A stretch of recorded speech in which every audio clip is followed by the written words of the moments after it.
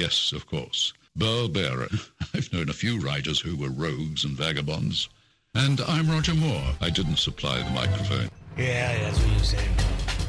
Well, it's that time again, ladies and gentlemen. Time for True Crime Uncensored at OutlawRadioLive.com. Nestled in our secret bunker somewhere in the Los Angeles area, I am the legendary Burl Bear. And over there, Mark Boyer, our fact checker and co-host extraordinaire. Yes, sir. And on the phone, Leonard Lee Buschel, author of the brilliant book, High, Confessions of a Cannabis Addict. I've read this book about 3 times, and it never fails to amaze, amuse, leave me aghast, agog, and thunderstruck. Leonard, welcome to the show. Thank you, Burl Bear. It's a pleasure to be here with you. You are our favorite former drug smuggler. And you have so many appearing on your show. I'm so glad. Well, you're actually the only drug smuggler we have on the show. No. We had another one. We had another drug smuggler? Yeah, it was Corrupt Cops. Well, that's right. I don't know if they smuggled, though. They dealt. They certainly did. Well, they got drugs that were smuggled. Yes. That's kind of the downline distribution. But Leonard actually, he smuggled. Are we going to be impressionistic with this conversation, or are we going to stick to the facts, ma'am? Just the facts. Just the facts. Okay, I was never a drug dealer. No. I'm sorry, I was never a smuggler. Yeah? I smuggled twice, which does not a career make. No. But I was a drug dealer for 23 years. Yeah, well, there was the time when you had some young lady with a girdle on with a bunch of hashish in it. That's one of the 2 times. Yes, the other time it was in my crotch. Well, you certainly know how to have a good time. Reading this book again, and if you haven't read it yet, I suggest you get the book. It's called High. It has a great picture of Leonard when he was... It's not a mugshot, but it's a great photo. Well, I don't know if you got... I'm sorry, I don't know if you got the press release, but it was republished with a different title. What's it called now? High, an X-rated marijuana memoir. Well, it certainly is. So if you're going to Amazon, it's High, an X-rated marijuana memoir. Well, good. Yes. I have the first edition. It is. Yes. It is very good. Makes it more valuable, I'm sure. The stories are incredible. And what I was thinking was, if you hadn't had the life you had, you wouldn't be who you are today. Well, couldn't that be said about most of us? Yeah, I mean, but you had such incredible, bizarre adventures, life-threatening at times. Yes, but you introduced the country to Procol Harum and the Whiter Shade of Pale, or was it the Moody Blues that you first launched? It was the Moody Blues. They sent me a tape thanking me for making me the millionaires they are today. Well, that's more significant than me just getting half the state of California high for all those years. I'm sure there are those who thank you. And, I'm sure there are. I'm probably their children. After 20-some years of being a drug dealer, and a drug that now is legal in most places. Which I don't know about most places. Well, I know here, anyway. California. Yeah. When you did get arrested, you and your mother... Well, the cops raided our house, and my mother tried to stop them from going up to her bedroom, and they didn't like that. So they arrested her for interfering with the actions of a police officer. Oh. And me, they just arrested for the hashish that they found in the house. She got you a good lawyer, though.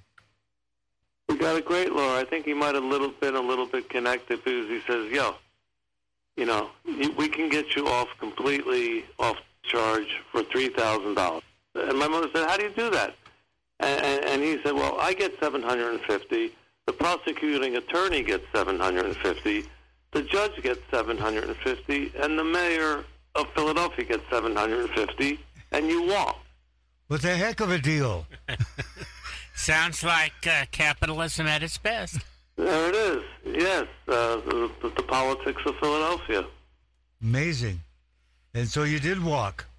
I did. I walked. I sauntered. Sauntered. Yeah, he trucked. He trucked. Rambled. Ambled. Rambled, all of the above. And you kept right on dealing. You did.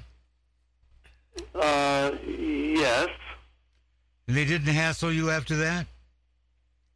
Well, no, they didn't have after that. I would like to start. I'd like to back it up just a bit. Go right ahead. So you are using the drugs, or abusing, as the case may be. How did you get involved in distribution? No, I'm saying I'm going back to your original question. Because you said I was either using or abusing, but you didn't ask me which I was doing. Well, I was just a preamble to the question, because you were already into the drugs. So I want to know how you got from using the drugs to distribution. The second time I ever bought marijuana, I bought a pound. I sold 3/4 of the pound, and I ended up getting the last quarter pound for free. And I thought, well, that works. And the next time I bought marijuana, I bought enough, like a pound and a half. And when I sold a pound and a quarter, I had a quarter pound for me, and I had money. So now I could get high and go do things. It's pretty simple. It's pretty just math. It's pretty pure capitalism. You buy 100 of something, you sell you buy 100 for $100, and you sell 99 of them for $2, and you make anyway. But I won't go into the mathematics of drug dealing. I'm sure everybody who's out there who's dealing drugs knows exactly how that works. Anybody who doesn't, they shouldn't care. That's right. But it was lucrative for you. I made a living. And you traveled? I had to go places. Marijuana was most easily purchased in Miami, Florida, and I lived in Philadelphia. So there were... I remember once my mother called me, and she said, so what are you doing today? I said, I'm going to Florida. I'm going to Miami. She said, you go to Miami as often as I go to the toilet. I said, let me get you some cocaine. That won't be a problem. But she already had a bad heart. I didn't want to do that. But yes, she said, you go as often as I... Yeah, and I did. I used to. I was a commuter. When it was drive or... Eastern Airlines to buy, and then transport to Philadelphia, Staten Island, and New York City. Yeah, it was a very exciting time. I was nervous, it was like you had to be high, otherwise you'd be too nervous. So you didn't get paranoid when you were high? Well, like I said, I was never paranoid. They actually were after me. They actually wanted to put me in jail for 23 years that I was actively dealing drugs. That was when it was illegal.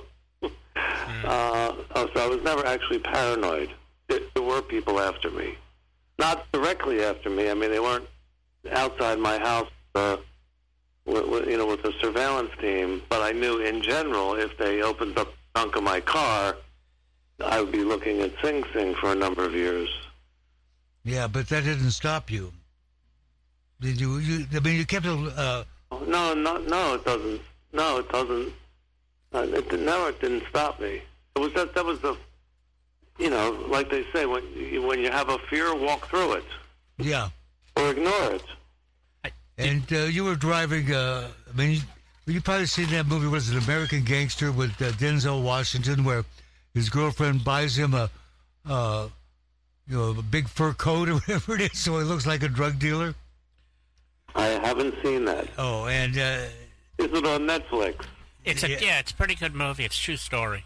And it isn't until he looks like a drug dealer that the cops start paying attention to him. Because before that, he didn't. He had a low profile. So what are you saying? She was trying to set him up? No, she just didn't think about it. So she was an idiot. Yes. Well, you take unsophisticated individuals and you put them in a position where they have money. There's so much money they can't spend it all. They do stupid things. Oh, that unfortunately was never my problem. But it seems to be a common theme amongst a lot of the guests that we have. Well, you have real criminals on your show. There's a difference. You're more of an outlaw. Out to make real money. Interesting. I have an acquaintance that got into the back end of the cannabis wave, not necessarily distribution, but providing all of the ancillary products that go with it. So he has a facility for oils and extraction and edibles, and, paraphernalia, and he just, there's no way you to put it on a tax form. Your federal taxes. He has to put something else on it. Well, I'm sure he's very good at that. Yeah. And another. Yeah, but he has more money than he knows what to do with. I just read Ed Begley Jr.'s autobiography. It's called "To the Temple of Tranquility and Step on It." That's a great title. And in the book, he admits he was a pot smoker at a certain time. And he's also being honored at the Skirball Cultural Center December 6th at the Experience, Strength, and Hope Awards for the value of his memoir and how entertaining it is and what a good cautionary tale it was, because it was a moment literally in court in front of the judge to have to stop drinking or stop driving, and Ed took out his car keys and placed them in the judge's on whatever that is, wherever they sit. Yeah. That's what I'm saying. He said, I'll stop driving, but I'm not going to stop drinking. Well, that was honest of him. Yes, it was, and it was made the city a little safer that he wasn't drinking and driving. And he's being honored, and the person giving him the award is the co-founder of the rock band Duran Duran. Well, that rhymes nicely. The rock band Duran Duran. Yes, very familiar. John Taylor is the presenter. And if any of your listeners are fans of NPR, the comedian Paula Poundstone is the MC this year. I just watched one of her specials on TV the other night. Boy, she's had it rough. How so? Abuse and mental issues and homeless kids. She's a tall comedian lady. Not that tall. No, she's Paula Poundstone. There's no confusing her with anybody else. She's very long. She's career. Very funny. As hell. And if any of your listeners want to attend, there's a full dinner. There's a catered networking reception for 2 hours with all the delicious food you can eat. Tickets are $100. But if any of your listeners, so call Burroughs' personal landline, or reach me on Facebook. I have a name. It's Leonard Buschel, Buschel, and I'd be happy to. It's a really fun event, very funny, a great musical guest, and I think it's our 13th year, and people come back year after year. Yes. So any of the listeners to this fabulous, interesting, eclectic, abstract, bizarre, esoteric, psychedelic radio show, they should call me, Facebook me, email me. I'm not that hard to find. In fact, I'll be at the Pete's Coffee Shop in Studio City. Very easy to find. It's across the street from Art's Deli. Oh, well, we don't want to go to Art's Deli. Way overpriced. There's a Chin Chin restaurant above the Pete. I'll be there from 10 in the morning until noon. But at least we know where to find you. Speaking of eclectic radio shows, you and your brother used to do one, didn't you? We had WLDB in Atlantic City. The tagline, "The underground shoots up at midnight." Oh, really? And that was before needles were popular. We were way ahead of our time. You were? Yeah, we found a country station that went off the air at midnight during the week, and on the weekend they went off the air even sooner. They said, hey, pay us this much money, and we went out and we got advertising from the local community, and we had a radio show, and Columbia free, albums that we were playing, and it was the night that the police raided the boarding house we were staying in, found weed and had us on a search warrant, and then they went to the radio station in Atlantic City, and arrested him on the air. And the other announcer at the time, I was out scoring Panama Red at the 500 Club in Atlantic City, a very famous club. But I heard it on the radio, and my friend Joe announced it like it was a ball game. Doing play-by-play? Oh, yeah, play-by-play, yes. They're now handcuffing him. Wait a second, he's resisting. No, he's not resisting. He's going willingly. That's probably a unique event in radio history. He's leaving me the keys to his car so I can go bail him out later. Now, how did you get the bail money? Well, I read Philadelphia Bulletin, and I use junkiism because, as you know, I've been publishing the Addiction Recovery e-Bulletin for the last 10 years. In Philadelphia, growing up, we'd get the Inquirer, the Philadelphia in the morning, and around noon, the can store and get the daily news for sports and commentary, and then in the afternoon, we'd go to the news box, and there'd be the bulletin, the evening bulletin. And in the bulletin, there was a little ad saying, police found wild marijuana growing in an empty lot in South Philadelphia. And my friend, Joe D'Angelo, was, of course, Italian. He said, we should go. We should go to my territory. And we rode around until we saw big pot plants growing in a vacant lot. And we cut them down and stuck them in the trunk of the car. Couldn't even close the trunk of the car because they were so bushy. And we sort of tied down the trunk. So we're driving through South Philadelphia with marijuana plants sticking out the back of the car. But nobody knew who they were because it was a while ago. Nobody recognized marijuana leaves. And we took them home and we cut them and we dried them and we sold them. Sold the leaf. Not a percentage of THC in any of them, but it still tasted like pot. Yeah. And we took that money and we raised his bail money within a couple days. Well, that was very creative of you. Well, it was commercial. It was capitalistic. It was desperation. Actually, what it was to cut down wild pot plants in South Philadelphia. It was a memorable day. In the course of your career, prior to you becoming best known for the Experience, Strength, and Hope Awards and the Real Recovery Film Festival and the Addiction Recovery Bulletin, you had the honor of meeting some rather famous people, and even, I think, had your life saved by, Odetta and some of these other famous folk singers? Considering I was in a house with Tim Hardin and Fred Neil, you picked out Odetta. Yeah. to explain to your audience just how famous these people were, someone that I guarantee no one knows who she is anymore. I do. Yeah, but, we're old farts. What do you want? Nobody under 70 knows who she is. Well, I'm over 70. But you were with some famous people when you had one of your famous asthma attacks. I was in a house, and I had an asthma attack, and my asthma inhaler had run out, and I didn't know it.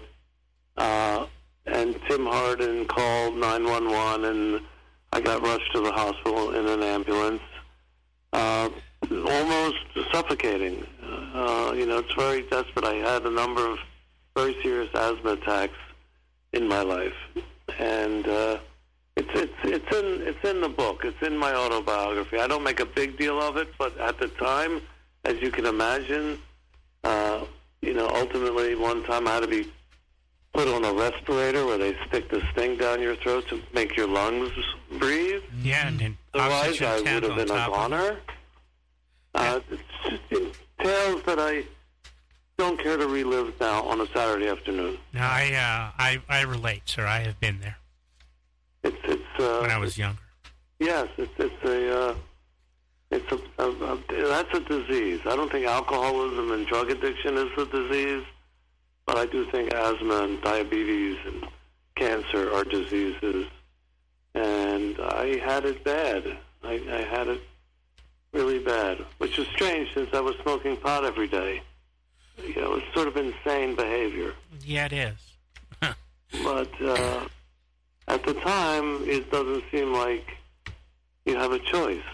Or you're making the choice and you think it's a conscious choice, but maybe it's a subconscious choice or an unconscious choice, or just stupidity, idiocy, moronicness.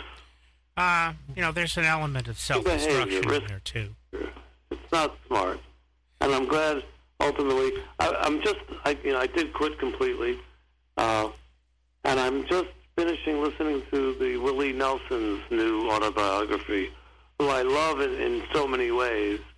And there's a couple pages where he's praising marijuana as if it is God come down to earth with this gift that he has profoundly used and benefited from most of his life.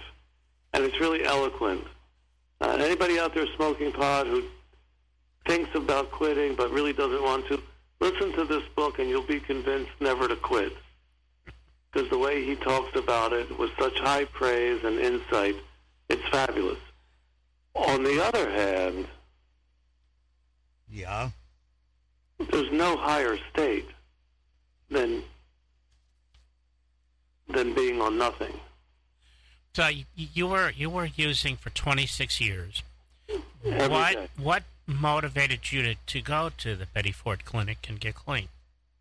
I thought I was about to be arrested, and I was having a nervous breakdown from a bad breakup where I had been using a lot of ecstasy. I had already stopped snorting cocaine after 13 years, but then I started snorting ecstasy. So between a bad breakup, a nervous breakdown, and literally thinking the cops were coming to get me because one of my good friends got busted with a load of Thai weed on a ship in the bay, coming down the San Francisco Bay, and he used to come to my house to buy pounds of Hawaiian marijuana. And I caught someone taking a picture of my house. This is all within like a 3-hour period. And I thought, oh shit, they're going to take the picture back to the jail, show it to my friend. He's going to say, yeah, that's the house where I scored, and they were going to come back and get me. The guy left, with the camera, left, got his car, drove away. I didn't want to ask who he was, but I knew he wasn't a real estate agent because the house wasn't for sale or anything. I didn't know. I thought he was with the cops. And he left, and I went in, packed up my suitcases, jumped in my car, and drove down to Big Sur, California. And I thought, if I check in, I'm shaken. I'm thinking, maybe I should check into a rehab.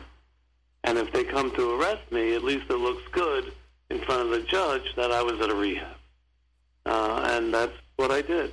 And I ended up driving there 29 years ago. Wow. I drove myself there, and I remember going up to the front desk, and I said, is this where I check in? And the woman says, check in? It's not a hotel. It's a hospital. This is where you get admitted. I said, I ain't going to admit nothing. What I found interesting is that when you were in there, you saw someone that you knew from before. My girlfriend. Yes. Oh, no. She came as a guest speaker. Oh. She had gotten clean and sober after our breakup. This was like from a year before. Lori L., fabulous woman. She used to be on the barbiturate. She was on the Marilyn Monroe diet. Oh, God. I remember going to the bar in Burbank, the Money Tree, the jazz bar, and she was at the bar drinking and taking, not phenobarbital, what's the sleeping pill? Yeah. Yeah. Barbiturates, yeah. The barbiturates and drinking, and then she looked like a wreck, and then there she was, the guest speaker at Betty Ford like a year later, and I thought, wow. And after the meeting was over, and I went over and said, hi. She said, hey, you want to see where Elizabeth Taylor fucked Gary, the carpenter she ended up hooking up with? Remember that scandal? Elizabeth Taylor met her future husband at Betty Ford. Wow. He was a carpenter, but they fell in love, and they broke the rule, and they messed around at Betty Ford, which is, obviously verboten. Mm-hmm. And she said, hey, you want to go see where they did it? I said, no, I'm really... Did she want to replicate that adventure? Now that you're not drinking, you don't look that promiscuous. Did you kind of slink down in your chair when you first saw her? Think, oh, no, she'll see me here? I did that, yes, in the lecture hall. I thought, oh, God, I don't want her to see me. And then I realized, hey, she was here. She's doing good. And, the first couple of weeks of not using drugs and drinking, everything is new. Everything is like you're in a new continent. Nothing is familiar. You have to be retaught how to do everything. Did you go through any withdrawal symptoms, DTs, anything like that? They said that they were going to keep me surveilled because I had been taking Valium. They said I take like a 5 milligram Valium like every other day. They said, well, we found it in your blood test. We're going to keep an eye on you. But no, I did not go through any, just did not be able to sleep, just the funkiness of not being able to smoke a joint before going to bed was hard. So you can't sleep that well. And you're down. You're a little bit moped, because you're used to getting high every day, and now you're not. And it was a great facility at that time. Yeah, I'm impressed that it only took a month. Well, most people, it only takes a split second. How long does it take to quit? A split second. A half a second. Not even a second. Maybe just a thought. A thought. I gotta quit. Boom. You're done. You're done. It's not like building a lamp or a couch or repairing a car. It just happens. And if you go to any kind of 12-step meetings, people will share how went to their first AA meeting and never drank again. I call it a miracle. I call it a miracle because I've been using every day for 26 years. And it happened the second day I was there. The second day I was there, I walked outside, and suddenly I knew I would never use drugs again, which is bizarre. It's like you think I've gone insane. Or I was insane, and now I'm not. And it's a glorious thing. If there's anybody who happens to be listening who's on the cusp, my definition, like when I did cocaine for every day for 13 years. Whoa. But it was only in the 13th year that I think I was addicted. Because for 12 years, every time I did a line or a spoon, I did it because I wanted to. But in the 13th year, I'd wake up, in the morning and think, I'm not going to get high until after dinner today. But right after lunch, I'd be snorting. I'd wake up on a Friday and say, I'm not going to get high this weekend. By Friday night, I was getting high. I could, and so to me, the definition of addiction is telling yourself you're not going to do something and you do it anyway. Yeah. That's a self-destructive attitude. Well, it's the inability to say no. Like I said, if you love drinking every night, I don't think you're an alcoholic. Unless you love drinking every night and you fall down and crack open your head one night and then a week later you're drinking again. Or your wife says, if you keep drinking, I'm leaving you, and she leaves you. And if your children come up and you say, Dad, I don't like seeing you drunk every night, and he says, fuck you, and they move out, then you're an alcoholic. Otherwise, you just enjoy drinking. It's only when it causes harm to yourself or others that's also the definition of addiction, traditional. It's when when it causes problems, but you don't stop anyway. To me, the definition is you tell yourself you're not going to overeat at dinner, and you overeat anyway. Yeah. Well, it's when the more synapses you have in your brain for doing something, the more you're going to that's like a call and response pattern. You have so many patterns for it that it's just like your automatic response to the situation because you've done it so often. Unless you, it becomes like a habit. Yeah, unless you pause and reflect. It's like if you imagine you have a remote control on your decision-making process, like you do with your TV. You can hit pause and reflect and choose what you're going to do instead of just automatically going on to what your synapses have been programmed to do. You do have the ability to pause and reflect and go, no. But people in general, Burl, are afraid of that introspection. They don't want to see the ugliness that they know is there.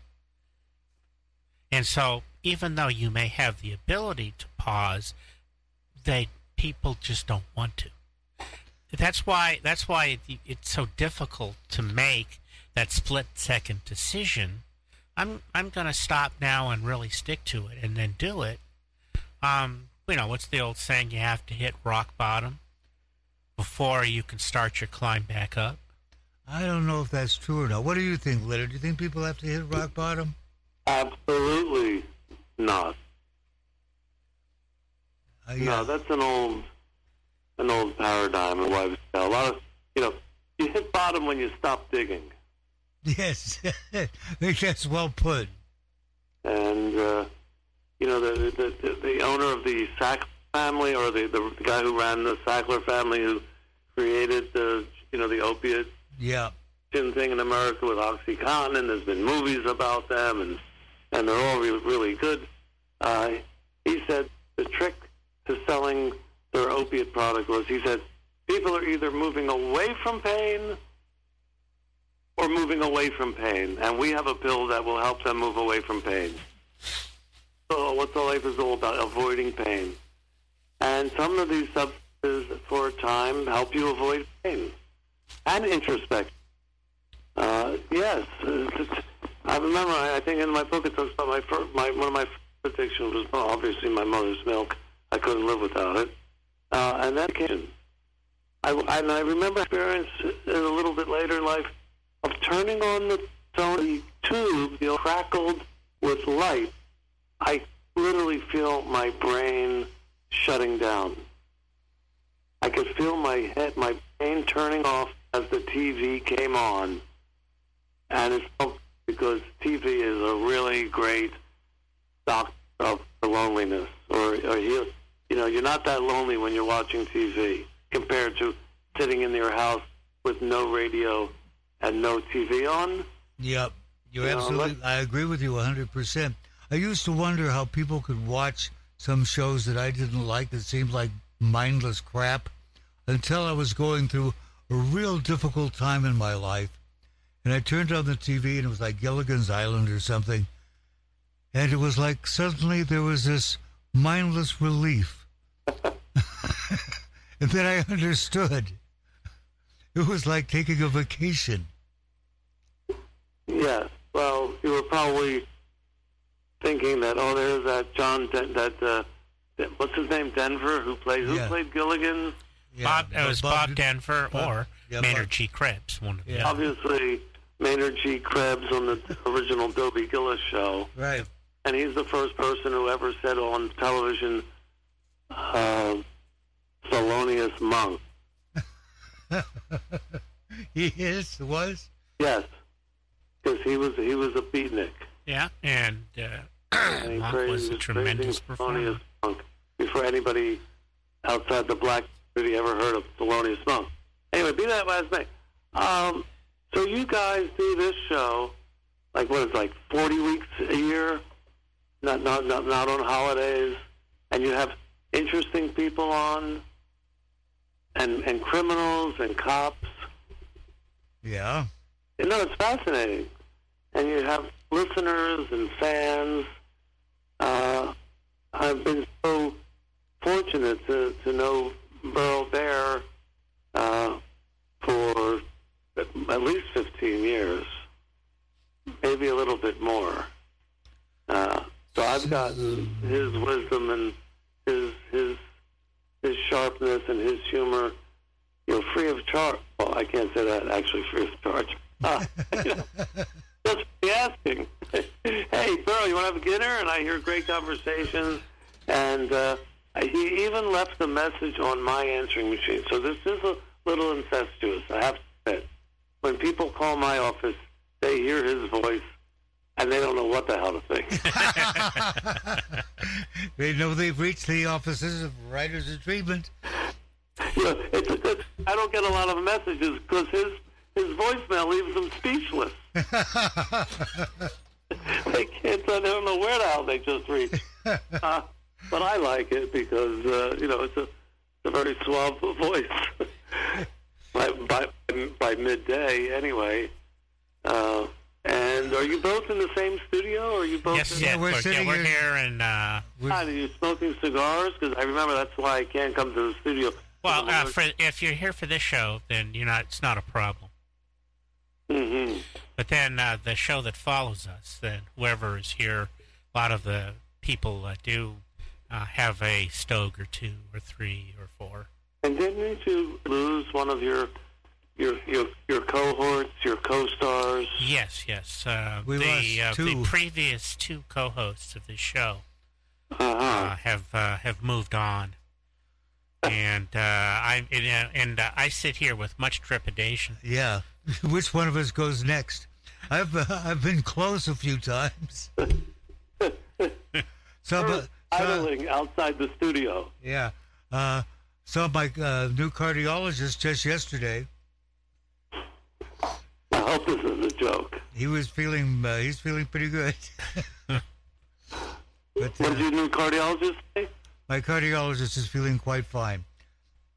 Oh, good. I'm seeing my new cardiologist on Monday.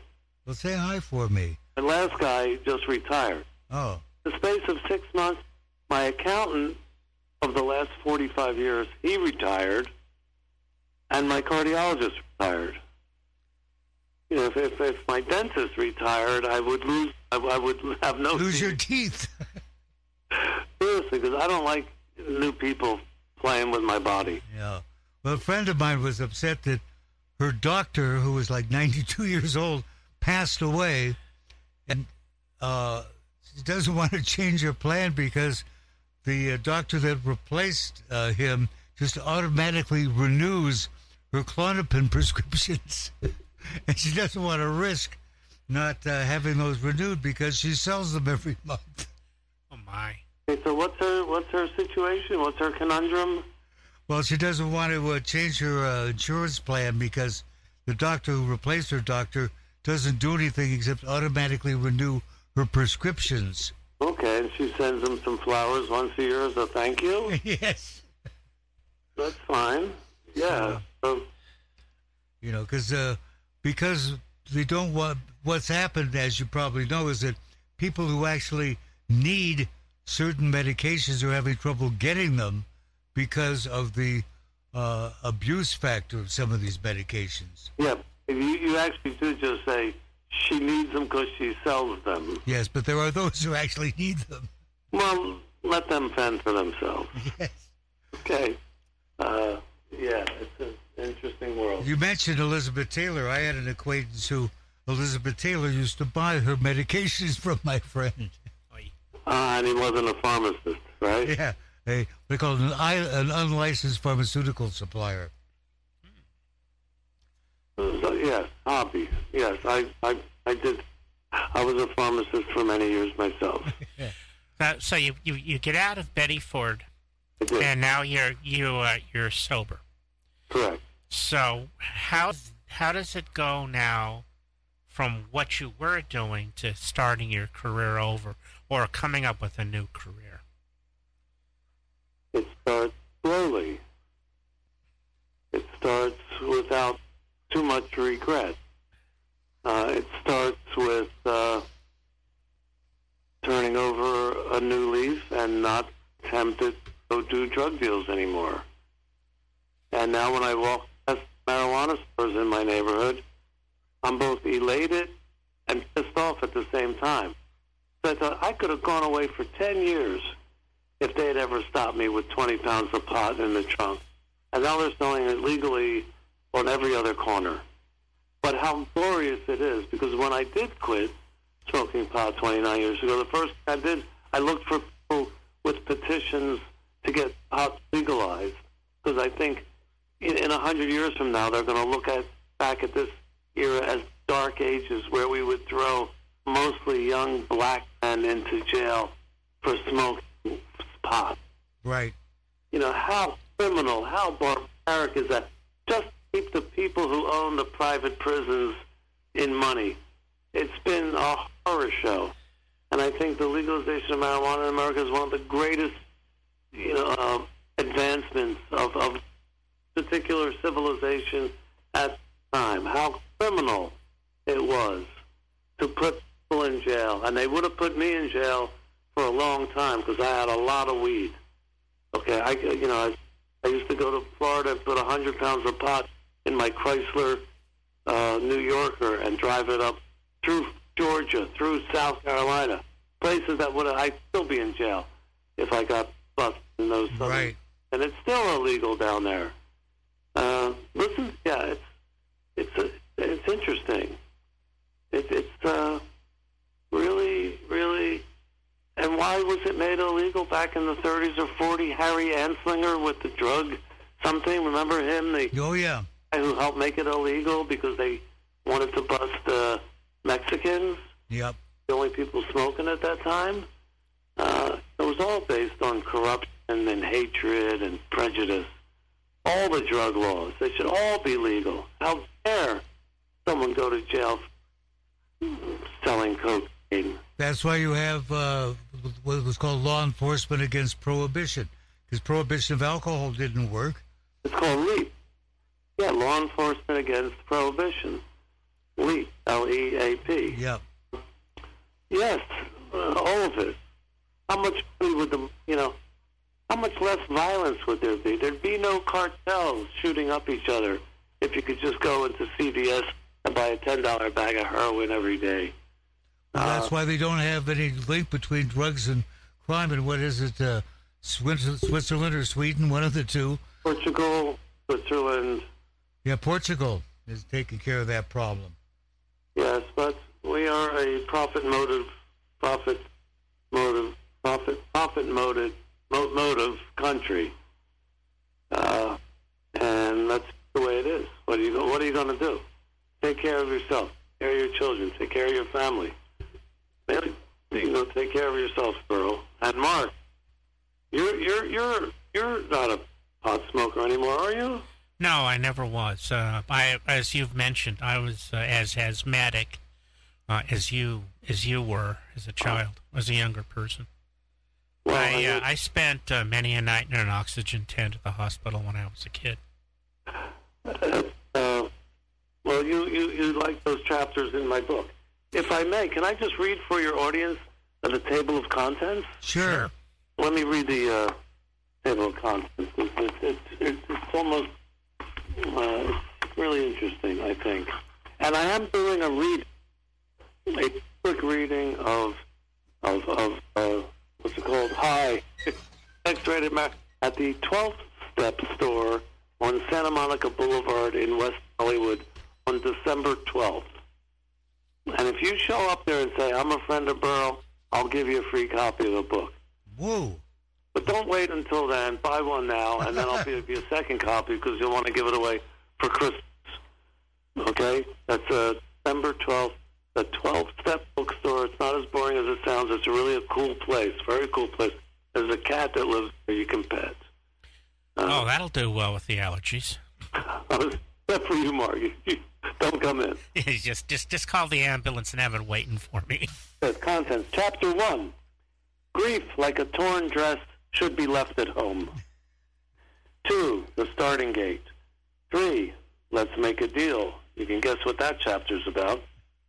4. Fortune will always come to a house with laughter. That's for you, Beryl. Thank you. 5. Do everything you can and don't get caught. Chapter 6. Picture this FBI close call.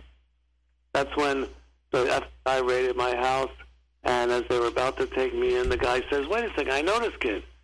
He was the son of the fruit and vegetable man And he looks at his FBI buddies and he says, "Hey, I know this kid. Let him go." And because somebody had me some coke from Colombia, and the cops came right into the house after the envelope got there. And luckily, the guy knew me. So that's another good thing about Philadelphia. It's a small 6. Anyway, number 7. He who strongly desires to move up will think of a way to build a ladder. That's true. 8. Always make room for fools and madmen, kids and moms. Chapter 9, London Calling. Chapter 10, oh, Mama, can this really be the end? That's when I was pronounced dead at Cedar Sinai. Chapter 11, Lost Again. You remember that chapter, Burl? Me coming to out of a blackout in a convertible in Florida. Oh, yes. To the ATM machine. Yes, I remember that chapter very well. That's one of my favorites. I figured it should have been you. Okay, chapter 12, blackmailed Paris, the doors, miles ahead. Chapter 13, no massage for you, just a message. That's when I had my bottom while I was having a massage. Chapter 14, Jung and the Restless. Chapter 15, Temptations, My Girl, and Ain't Too Proud to Beg. Chapter 16, A Lot Happens Quickly. Chapter 17, Second Breath. Chapter 18, Two Eyes to See, One Ear to Hear. That's after I had brain surgery and I lost the hearing in my left ear. That's called Two Eyes to See, One Ear to Hear. But as sure you remember from the book, the only other species on Earth with one ear, it only has one, mono. The only other creature on Earth with one ear is a praying mantis. Really? So I'm in good company. And then Well, as long as you're not the male getting eaten. I don't know. It's how she looks. Chapter 19, addiction is not a disease, it's an addiction. Almost done. Chapter 20, ready for my close-up? And chapter 21, Betty Ford died sober, I should be so lucky. So if any of those chapters appeal to anybody, you can download it. It's like $4.20 on Amazon for the download. Nice. If you like to read on your Kindle or your iPhone or your pad or your whatever, that's it. So how many more hours is this show? Oh, we got a couple of minutes. Oh, no. I was just getting ready to reveal my greatest secret of all. Oh, go ahead. Reveal your greatest secret. Oh, shit. You'll have to tune back in next year. Tell us about Writers in Treatment and the Real Recovery Film Festival. The main thing I want you to look at is, writersintreatment.org. And writers is with a T. In is I-N. Treatment is treatment.org. So it's Writers and Treatment. It's writersintreatment.org. There's some good information there. I won't give out the name of my other website, the Addiction Recovery eBulletin.org, because I have a feeling your listeners are not handcuffed to a crack pipe or a syringe or a bottle of delicious Swedish vodka. But if they are, and you want to quit, give me a call, because that's what happens. Because you realize when you're not doing drugs and you're not drinking, you never come down. You're high all the time. And most people are afraid of that. At least when you're using drugs and you're having a bad trip, you think, oh, well, at least I'll come down. But when you're not using anything, you never come down. And that high flying is a little too challenging for people. But it is an incredibly glorious way to live. You have to grow wings. It's like that old cliche, marijuana gave me wings, and then it took away the sky. Ooh, how profound. Wow. Far out, man. Hey, and remember, Experience, Strength, and Hope Awards coming up December 6th. December 6th. Global Institute, right on the 405, free parking. Yeah, free parking. That makes it all worthwhile. Do you have to take the tram up to the Skirball? No, that's the Getty. That's the Getty. That's the Getty. You can drive. You drive right up there, and it's a museum during the day, and at night we take over and have a great party. Oh, it is a great party. I've been there. It's fun. Yeah, you'll be there again. I certainly hope so. So anybody that contacts me through this radio show gets 2 for 1. Oh, very nice. Heck of a deal. Charge a little money because they charge us a fortune for the catering. Well, I wouldn't be surprised. Thank you, Leonard. What? You want good food? You want good food? You got to pay for it.